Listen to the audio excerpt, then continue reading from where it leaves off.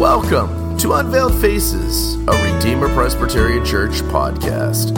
Please enjoy our feature presentation.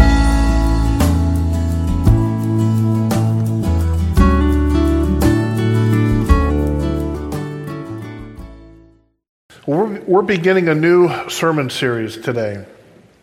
This is going to be a series of word studies.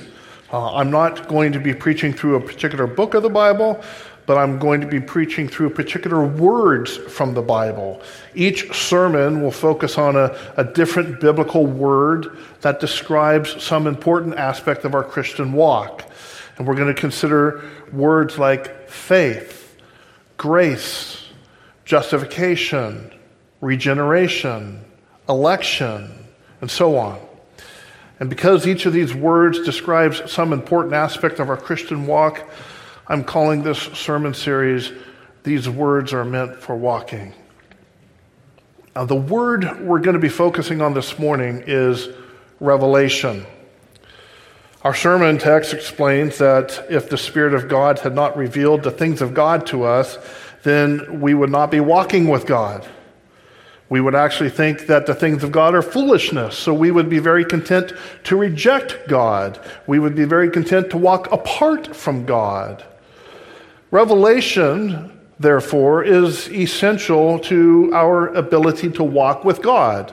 If you and I are going to stay on the narrow path without turning to the left or to the right, then we're going to need the revelation of God that is given to us by the Holy Spirit. But before we jump into the details of our sermon text, let's define what revelation is. The Greek word apokalypto is what is used here in our sermon text and elsewhere in the scriptures. And this is where we get the English word apocalypse, which means to reveal or to uncover. And the Greek word literally means to pull the lid off. If you pull the lid off of a pot that's sitting on the stove, you can see what's cooking inside of it, right? Well, that's the idea of apokalypto. The revelation of God is Him pulling the lid off of unknown things in this world so that we can see what's inside. In other words, God's revelation makes truth known to us. It's how He gives us certain knowledge of things that we would not know otherwise. In very simple terms, revelation is God speaking to mankind. He tells us who He is, what He has done in the past, what He's doing right now, what He plans to do in the future. For example, concerning the past, He tells us how He created the world, judged the world, loved the world, and sent His Son to redeem the world. Concerning the present, He tells us how He upholds all things by the word of His power. He tells us how He's working all things to the good of those who love Him. He tells us how Jesus saves us to the utmost, those who are coming to God through Him, since He always lives and makes intercession for them. That's what is happening now. And we know that because of God's revelation. And concerning the future, God tells us how Jesus is going to return to judge this world. He tells us how the eternal new heavens and new earth have been made and prepared for those who are His people. And He tells us of the eternal lake of fire that He has prepared for those who are not His people. Moreover, God tells us what He thinks about us and how we ought to respond to Him. He gives us direction and counsel and promises and warnings in His revelation. He teaches us His moral values. He gives us all the details for knowing the things that He approves of, as well as the things that He disapproves of. And because God has giving us the revelation of Himself, we're able to know God. He's not some distant, impersonal deity that we can only speculate must exist somewhere out there beyond the distant stars. We're able to know Him. We're able to know Him because He has pulled the lid off to reveal Himself to us. In Acts 17:23, we read how the Athenians had built an altar to the unknown God. And the Apostle Paul corrected them on this matter by telling them that they really do know, they really do have knowledge of the one true God. Paul said that they can know him by looking at the creation because he's the God who created the world and everything in it. He's the one who gives life and breath to all things. He made from one blood every nation of men to dwell upon the face of this earth. And he commands them all to repent. Why? Paul goes on to say, because he has appointed a day on which God will judge this world. And so Paul is telling the Athenians that they can know all of this about God simply by observing his creation. Paul gives a very similar message in Romans 1. He writes in verses 18 through 20, "For the wrath of God is revealed," that's the word apocalypto, "for the wrath of God is revealed from heaven against all ungodliness and unrighteousness of men who suppress the truth in unrighteousness, because what may be known of God is manifest in them, for God has shown it to them. For since the creation of the world, his invisible attributes are clearly seen, being understood by the things that are made, even his eternal power and Godhead, so that they are without excuse." Notice how many of the verbs and adjectives in these three verses confirm the knowability of God. The wrath of God is revealed from heaven, verse 18. What may be known of God is manifest, verse 19. For God has shown it to them, verse 19. His invisible attributes are clearly seen, verse 20. His invisible attributes are understood, verse 20. And then verse 20 concludes by saying that all of this is so clearly revealed to mankind that all people are without excuse. Nobody will be able to say on Judgment Day that they did not know who God is or what was required by him, because it's been so clearly revealed to them in nature. It's been revealed from heaven by the things that are made, Paul writes. Psalm 19 verses 1 through 3 puts it this way: "The heavens declare the glory of God, and the firmament his handiwork. Day unto day utters speech, and night unto night reveals knowledge. There is no speech nor language where their voice is not heard." So in Psalm 19 and Romans 1, as well as the discourse that Paul had with the Athenians in Acts 17, we see that the creation reveals its creator. God is clearly known and seen by the things that are made, that he made. And this is evident to all people. There is no speech or language where the voice of creation testifying to the Creator is not heard. There is no speech or language where the voice of creation testifying to the Creator is not heard. Now, our sermon text is another passage that tells us about God's revelation. An obvious indication of this is that the word apocalypto appears in verse 10. But God has revealed them to us through his Spirit, we read in verse 10. Yet, when we consider what our sermon text is telling us about revelation, one of the things that comes through loud and clear is that God does not give this revelation to everybody. God does not give this revelation to everybody. And that's different from the passages that we've already looked at. Psalm 19, Romans 1, and Acts 17 tells us that God gives his revelation to everyone. And everyone understands it. There's no speech or language where the voice of creation testifying to the Creator is not heard. This is why all people are without excuse. So how do we reconcile the universal revelation of God that's described in Psalm 19, Romans 1, and Acts 17 with the selective revelation that's described here in our sermon text? The answer has to do with the content of God's revelation. That is, the specific information that God is revealing. God reveals some information to all people, and he only reveals other information to some people. Our sermon text is dealing with the information God only reveals to some people. If you look back at verses 6 and 7, you'll see Paul contrasting two types of wisdom. He speaks about the wisdom of this age and the wisdom of God. And he actually began this contrast back in verse 4. That's where he wrote about human wisdom. He said that the message of Jesus Christ and him crucified was not preached with persuasive words of human wisdom, but it was preached in the power of the Spirit of God. And then in verse 6, he repeats himself. He says that that we speak wisdom among the mature, but not the wisdom of this age. We speak, he goes on to say in verse 7, the wisdom of God. So that he's contrasting these two wisdoms, the wisdom of this age and the wisdom of God. And then he makes the point in verse 8 that if the rulers of this age had known the wisdom of God rather than the wisdom of this age, they would not have crucified the Lord of glory.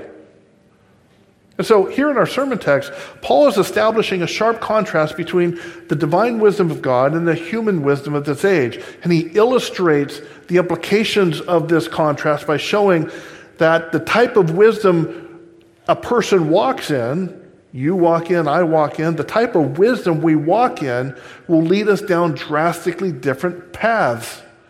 He had the scribes, Pharisees, Sadducees, Roman soldiers, and Pontius Pilate known the wisdom of God. They would not have, they would have known the true identity of Jesus, and they would not have crucified him. But because they only knew the wisdom of this age, they ended up committing the absolute worst crime in all of human history. They crucified the Lord of glory.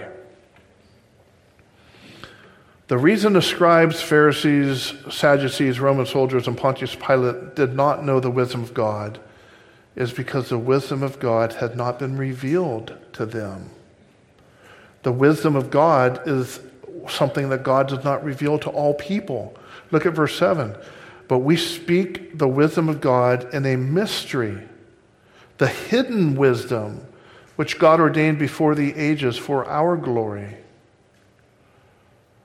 When we hear the word mystery, many of us probably think of something that's impossible to understand or explain. This is because in English, a mystery is some cryptic thing that people have tried to understand but are unable to understand. For example, we speak of the mystery of dark matter because we know that, at least we think that dark matter is out there, and yet we can't really prove it or explain its existence. So it's a mystery. Or we speak of the mystery of Jimmy Hoffa. Right? We know he's dead, but how he died and where his body is located is a mystery. But in the Greek language, mystery has a slightly different meaning. It describes something that used to be unknown, but has been made known by revelation. Biblically speaking, a mystery is something that can only be made known by divine revelation. And God appoints the manner and time in which he makes it known to the people he chooses to make it known to. This biblical definition changes how we understand certain passages in the Bible. For example, in Ephesians 5, where Paul is writing about how a wife needs to submit to her husband and a husband needs to lovingly lay down his life for his wife, he concludes this instruction by writing in verse 32, "This is a great mystery, but I speak concerning Christ and the church." Now, many of us read this and we think to ourselves, Paul is saying that nobody can really understand these things. A man and his wife have some vague correlation to Christ and the church, but Paul is saying that it's a great mystery. We can't understand it, according to Paul. Maybe we'll be able to understand it when we get to heaven, but for now it's a mystery. That's using the modern English definition of mystery. Yet, that's not what Paul is saying. What he's actually saying is, I just explained to you the correlation that a man and his wife have with Christ and the church. In the past, nobody understood this. Nobody had any clue that there was such a correlation between marriage and Christ. Everybody thought that marriage was marriage. But now, because God has chosen to reveal this great truth to us, we get it. We understand the correlation. We see how our earthly marriages are a picture of Jesus Christ making his bride holy and without blemish. That's the biblical definition of mystery. It changes how we understand the passage. So coming back to our sermon text, Paul is saying that the wisdom of God contains the message of Jesus Christ and him crucified, and this wisdom is a mystery. It's something that the Corinthians did not know or understand in the past, but God has appointed this particular time and this particular place for this truth of Jesus Christ to be made known to them. But we speak the wisdom of God in a mystery, the hidden wisdom which God ordained before the ages for our glory. The reality is that it's impossible, utterly impossible for human beings, fallen human beings, to know this wisdom of God unless the Lord is pleased to reveal it to them. Paul makes this point in verse 9 by quoting Isaiah 64, verse 4. He writes, "But as it is written, eye has not seen, nor ear heard, nor have entered into the heart of man the things which God has prepared for those who love him. But God has revealed them to us by his Spirit," he goes on to write in verse 10. But God has revealed them to us, not to everybody, Paul is saying. God has not revealed the secrets of his hidden wisdom to everyone, but God has revealed them to us through his Spirit, it says in verse 10. As I said a few minutes ago, the type of revelation that's being described here in our sermon text is different than the type of revelation that's described in Psalm 19, Romans 1, and Acts 17. Theologians have given us two helpful terms for understanding the differences between these two types of revelation. General revelation is that which God gives to all people. And special revelation is that which God only gives to some people. General revelation provides all people with the knowledge of God and his invisible attributes.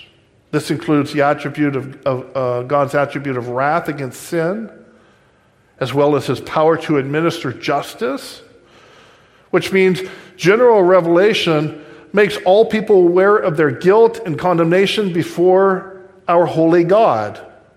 They are without excuse. They understand it. They get it. They know it. They have no excuse. General revelation speaks to all people through creation, as we've already seen, but it also speaks to all people through their conscience. That's part of general revelation as well. Romans 2 verse 15 says that when the Gentiles who do not have the law do the things that are required by the law, they, quote unquote, show the work of the law written in their hearts, their conscience also bearing witness, either accusing them or excusing them. Their conscience either accusing them or excusing them. What Paul is describing here, there in Romans 2:15, is part of God's general revelation. God has given all people a conscience which either accuses them or excuses them according to the moral law that God has written on their hearts. Of course, many people ignore their conscience. We're capable of doing that. In unrighteousness, many people suppress the truth of what their conscience is accusing them of, and in so doing, the voice of their conscience eventually becomes muted. This is what God is describing back in Romans 8:28, where he describes giving people over to a debased mind. If you've ever seen a person who can sin without any guilt, without any remorse for what they've done, that's a person who's been given over to a debased mind. Their conscience does not accuse them anymore. Not because they never had a conscience that accused them, but because God gave them over to a debased mind. Now, brothers and sisters, there is a deliberate path you must walk to be given over to a debased mind. It starts with suppressing your guilt. You commit a sin, and your conscience immediately tells you that what you just did is wrong. And if you don't listen to your conscience and allow it to bring you to repentance, you'll end up suppressing your conscience, telling it to be quiet. And when you keep doing this, you'll eventually get what you asked for. The voice of your conscience will become quieter and quieter until God eventually silences your conscience completely, allowing you to pursue your sin without any distractions of a guilty conscience. That's an incredibly dangerous place to be. You don't want to find yourself in that category of people whom God has given over to a debased mind. You deliberately want to stop and make a U-turn if you're traveling in that direction. And the way you'll know that you're on the path to that dangerous place is by monitoring how loud the voice of your guilty conscience is. If you are able to sin without hearing your conscience screaming at you, that's a problem. And so ask yourself, how loud is my conscience? Have you fallen into a pattern of sin where you're experiencing less guilt each time you commit that sin? Has it become easier for you to sin because your conscience has become quieter? These are indications that you're traveling the path that will eventually lead to being given over to a debased mind, where your conscience is becoming seared, and it's quieter and quieter until it no longer proclaims their guilt. Ephesians 4:19 speaks of those who are walking apart from God, and it describes them as being, quote, being past feeling, end quote. Being past feeling. Having, and then quote again, given themselves over to uncleanness, unquote. Now to be past feeling is to no longer experience a guilty conscience. And to be given themselves over to uncleanness means that they've made peace with the patterns of sin in their lives. That's not how you want to be, dear friends.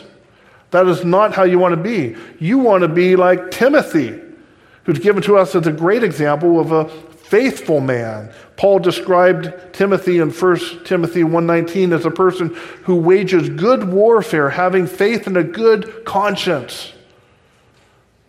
To not wage good warfare to not be with faith and a good conscience will most certainly lead to the shipwreck of your faith. That's exactly what Paul goes on to say right after describing the admirable qualities of Timothy. He goes on to talk about Hymenaeus and Alexander. They suffered shipwreck of their faith. And Paul says in 1 Timothy 1:20 that they have been delivered over to Satan that they may learn not to blaspheme. Right? That was the sin that they were engaged in, the habitual sin of which their conscience eventually stopped accusing them of, the sin of blaspheme. And so Paul says they had to be turned over to Satan that they may learn not to blaspheme. Special revelation is much more specific than general revelation. Whereas general revelation gives us the moral law of God written on our hearts, special revelation gives us a more detailed definition of God's moral law. And it also gives us God's ceremonial law, which is a shadow of the holiness that he requires of all of us, which is, of course, we know has been fulfilled in Jesus Christ. And yet Galatians 3:24 tells us that the ceremonial law is our schoolmaster to bring us to Christ, that we might be justified by faith. But you wouldn't know any of this if it was not for God's special revelation. God's special revelation, therefore, is where we learn of the promises of God, of the person and work of Jesus Christ, the good news of salvation by grace alone, through faith alone, and in Christ Jesus alone. We wouldn't know these things if it was not for special revelation. And over the course of God's unfolding plan of redemption, special revelation has been given to select people in different ways. In the garden, God spoke face to face with Adam and Eve. That was special revelation. Of course, there was no fall, so there was no conversation at that point about redemption, but nevertheless, God was revealing things to Adam and Eve face to face. After the fall, under the old covenant, God spoke to select people through dreams and visions. At other times, he spoke to select people through angels and prophets. But under the new covenant, God's special revelation is given in Jesus Christ. Listen to what is written in Hebrews 1:1. God, who at various times and in various ways spoke in time past to the fathers by the prophets, has in these last days spoken to us by his Son. By his Son. When you consider that the book of Hebrews is repetitively, cyclically, making the point that whatever happened under the old covenant was not as good as what's happening under the new covenant, we understand from verse 1, chapter 1, what I just read there from Hebrews 1:1, that God used special revelation through the prophets and in other varieties of ways, but now he gives his special revelation through the person of Jesus Christ, which is better. And this fits with the rest of the New Testament. John 1:1 tells us that Jesus is the Word. John 1:14 tells us that the Word became flesh and dwelt among us. John 14:7 says that if you've seen Jesus, you've seen the Father, because according to Colossians 2:9, all the fullness of deity dwells in bodily form in the person of Jesus. So today, God communicates his special revelation through Jesus Christ.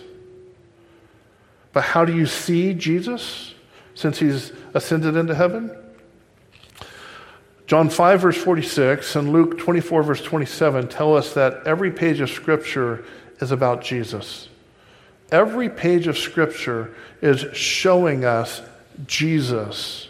We see him by reading the Holy Scriptures. And let's not forget that 2 Timothy 3:16 says that all Scripture is given by inspiration of God. That's just another way of saying that all Scripture is breathed out by God. All Scripture is the very Word of God. All Scripture is the Logos of God. Going back to John 1:1, Jesus is the Word, the Logos. And so we don't look for God's special revelation in dreams and visions anymore. Nor do we look to angels to give us a private message. Nor do we look to modern day prophets for any new revelation. Which means if anybody comes up to you and says that the Lord has given them a word of prophecy that they want to proclaim over you, unless that word of prophecy is a quotation or faithful exposition of the Holy Scriptures, you should reject their message. You should reject their message. Jude 3 says that the faith has once for all been delivered to the saints. And we know, coupled with Hebrews 1:1, that it's been delivered to us in the person of Jesus Christ. The faith has once for all been delivered to the saints. There's no new special revelation. Therefore, we can say that God's special revelation began in the Garden of Eden and ended in the apostolic age. Now, somebody might ask, does that mean that God doesn't speak anymore? Does this mean that over the past 19 centuries, God has not been speaking to people? No, that's not what it means. It's true that there has not been any new revelation since the apostolic age, but this doesn't mean that God is no longer speaking. God is still speaking to his people. His special revelation continues. He's just saying the same things that he's been saying ever since the apostolic age. Because the faith has been once for all delivered to the saints, and that happened in the apostolic age, God is pleased to continue repeating this message of Jesus Christ and him crucified until Christ comes again, until the second coming. Then we'll have some new revelation again. J.I. Packer made this point in an article that he wrote for InterVarsity magazine. When we read or hear read or expounded the biblical record of what God said in the Old and New Testaments, in Old or New Testament times, we are as truly confronted by a word of revelation addressed by God to us and demanding a response from us as were the Jewish congregations who listened to Jeremiah or Ezekiel or Peter or Christ, or the Gentile congregations who listened to the sermons of the Apostle Paul. So what does this mean for your Christian walk? It means that when you're looking for direction, you should look to the Holy Scriptures, because that's where you will see Jesus Christ. That's where God continues to speak to his people today through his Son. That's where he proclaims that there's no other name under heaven given among men by which you must be saved. It's only in the name of Jesus Christ. And to walk in any other knowledge or wisdom is to be led astray from God. So what's the essential differences between general revelation and special revelation? We can boil it down to two things. First, general revelation carries no redemptive message. It gives no hint that God is gracious and merciful towards those who have broken his law. General revelation assures sinners of their condemnation, but it offers no hope of forgiveness. Or to put it in slightly different words, general revelation preaches the law, but not the gospel. The gospel is only made known through special revelation. And second,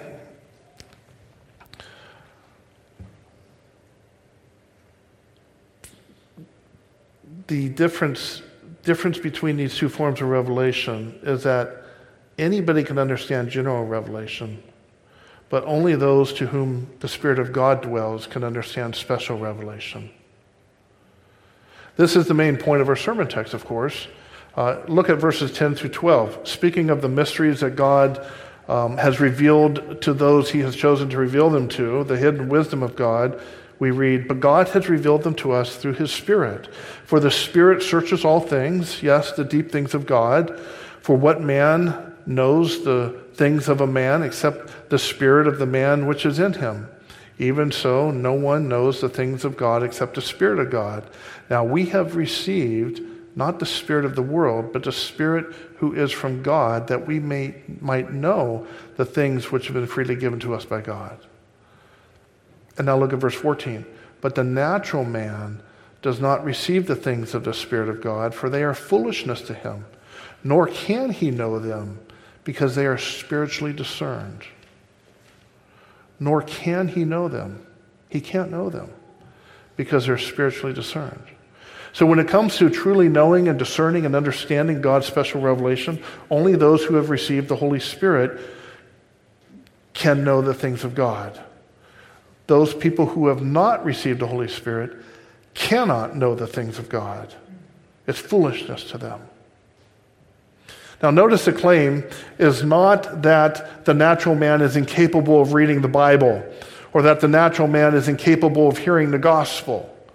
No, the natural man can obviously read the Bible, and he can repeat its content back to you if he's read it with a good memory. He can tell you the stories of Adam and Noah and Moses and David.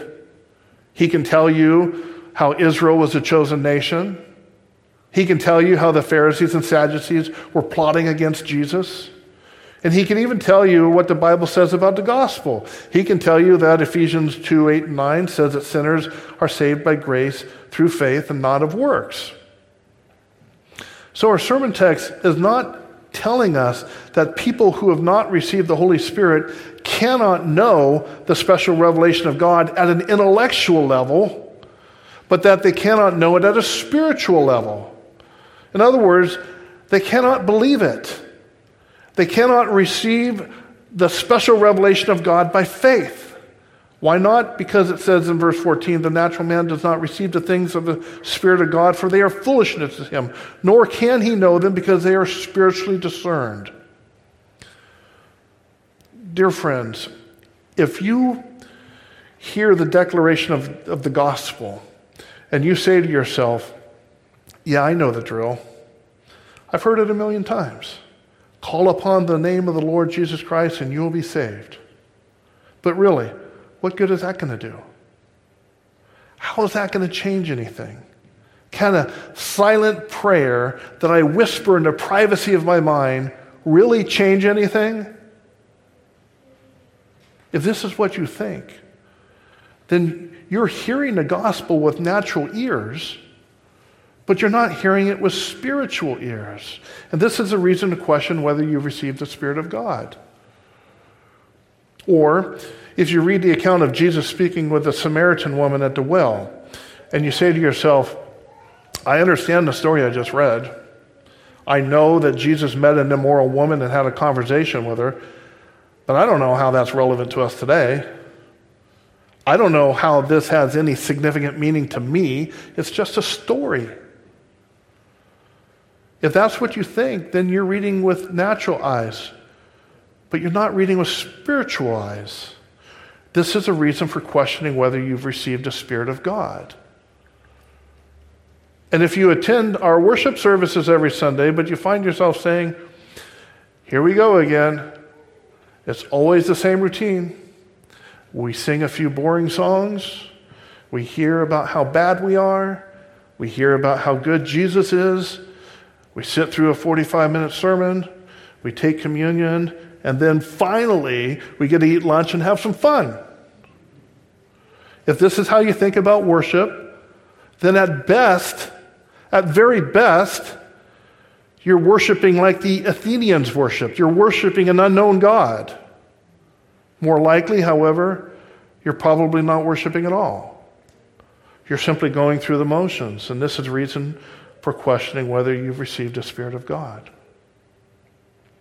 On the flip side, if you hear the declaration of the gospel and you say to yourself, "'Tis so sweet to trust in Jesus, just to take him at his word, just to rest upon his promise, just to know, thus saith the Lord." If this is what you believe, then you're hearing the special revelation of God with spiritual ears. This is reason to rejoice because it's an indication that you have received the Spirit of God.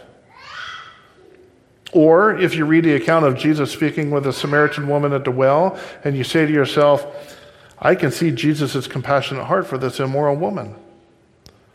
I can see how tenderly he broke down her defenses and enabled her to see her need for the living water that he was offering to her. That's what my Savior has done for me as well. He has come to me in my sinfulness, and he has shown me my need to drink of his living water so that I no longer thirst. If this is how you read the account of the Samaritan woman, then you're reading God's special revelation with spiritual eyes. This is a reason to rejoice because it's an indication that you have received the Spirit of God. And if you attend our worship services and you find yourself saying, I want to assemble together with the saints. I want to stir up love and good works within the body.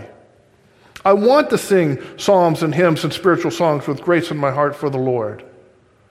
I want to have the Word of God expose my sin so that I can repent of it.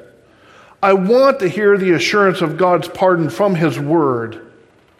I want to hear His Word faithfully preached and applied to my life. I want to celebrate my union and communion with my Savior. And I want to hear the blessing of God pronounced over me because it brings comfort and peace to my soul. If this is how you worship, then you're worshiping in spirit and truth. You're comparing spiritual things with spiritual. This is reason to rejoice because it's an indication that you've received the Spirit of God. Now, brothers and sisters, our sermon text shows us the great disparity that exists between the natural man and the spiritual man, those who have not received the Spirit of God and those who have. The natural man can only walk in the wisdom of this age, while the spiritual man is able to walk in the wisdom of God. And the wisdom of this age is coming to nothing, we read in verse 6. The wisdom of this age compels people to do very unwise and very sinful things. The wisdom of this age causes people to think that crucifying the Lord of glory is a good thing. And the wisdom of this age makes people think that the wisdom of God is foolishness. Dear friends, if you are going to enter the narrow gate and walk with Jesus Christ for the remainder of your life, you need the Spirit of God. If you're unsure whether you've received the Holy Spirit, then ask our Heavenly Father to send him to you. That's a legitimate request. Ask our Heavenly Father to send them to you. Ask our Heavenly Father to send you his Spirit in the name of Jesus Christ. Ask him to give you the mind of Christ so that you may know the deep things of God and that you may walk in his wisdom. No longer the wisdom of this world, but that you may walk in the wisdom of God.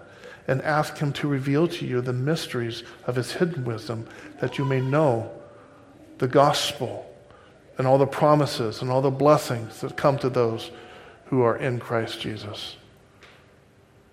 Our assurance of pardon today was very appropriate for this appeal. To seek the Lord while he may be found. Call upon him while he is near. If you have not done that, do it now. Do it today. Seek the Lord while he may be found. Because you don't know if you're going to find him tomorrow.